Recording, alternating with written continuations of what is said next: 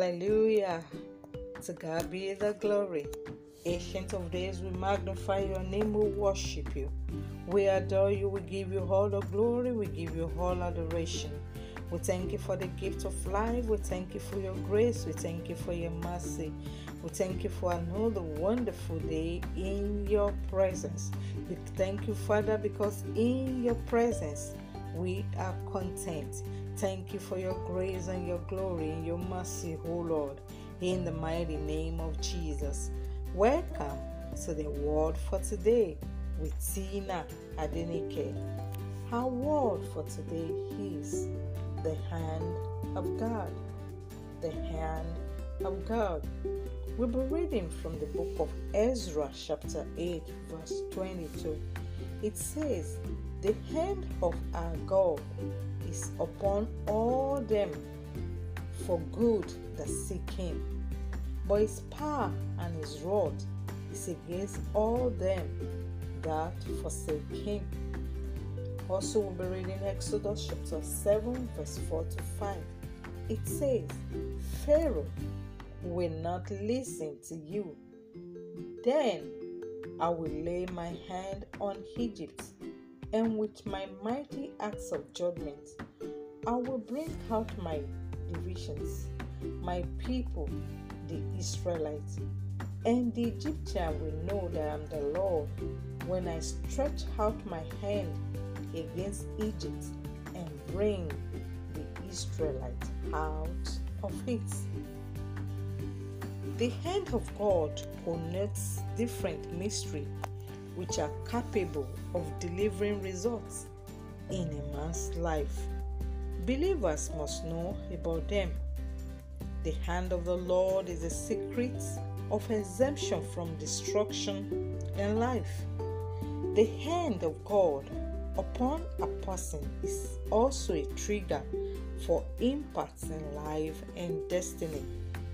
That is why nothing generational or impactful can be done by anyone without the hand of the Lord upon a person. Nothing can stand the test of time and eternity without the hand of God. When the hand of the Lord is upon a man, what happened in his life is not what only the energy or his own energy can do, but what the energy of God can accomplish. When the hand of the Lord is upon a person, it is not possible for him to move at the normal human pace. The hand of the Lord is also the guarantee of safety and security in life's journey. When God releases his hand on his people, he also releases safety, security, and defense, just like he did for the children of Israel when they are in Egypt. The hand of the Lord forbids a person from existing as a wastable material. No devil can waste a man who has the hand of God on his or her life. The finger of the devil cannot survive in the life of the man who carries the hand of God. The hand of God also brings destruction upon his enemy, just as he destroyed them in the land of Egypt. The hand of God can be upon his children for provision. The hand of God can be upon you to be a solution to your generation. The hand of God upon a man doesn't make a man to struggle or suffer in life. When the hand of God is upon you, it supplies all you need. When the hand of God is upon you, it boycotts every protocol and gives you a testimony. When the hand of God rests upon you, it gives you a connection that you never had before. It will give you a higher connection. When the hand of God comes upon you as a student, you become excellent.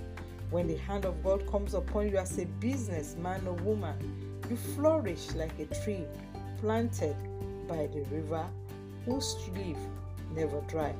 We have a series of examples of people that are connected with the hand of God. In the Bible, we have the story of Elijah and the chariot of Ahab. We saw by the hand of the Lord, Elijah was able to accomplish a feat that could not be accounted for his resources, efforts, and ability. David in the service of God and for his generation. David had a fixed deposit on his life because of the hand of the Lord. The hand of the Lord made David to achieve in his lifetime what others could not achieve. The hand of God releases the resources of God. We see that in Nehemiah chapter 2 verse 8. It says, "And may I have a letter to Ashbaz, keeper of the royal park, so he will give me timber to make the beams of the gates of the citadel, by the temple, and for the city wall, and for the residence I will occupy." And because the gracious hand of my God was upon him, the king granted my request. If God lays his hand upon you, scarcity cannot lay his righteous hand on you. Every vision gains motion with provision. Every vision gains acceleration with provision. The hand of God releases his goodwill and comforts his people. Psalm 89 verse 21 to 22 says, "My hand will sustain him.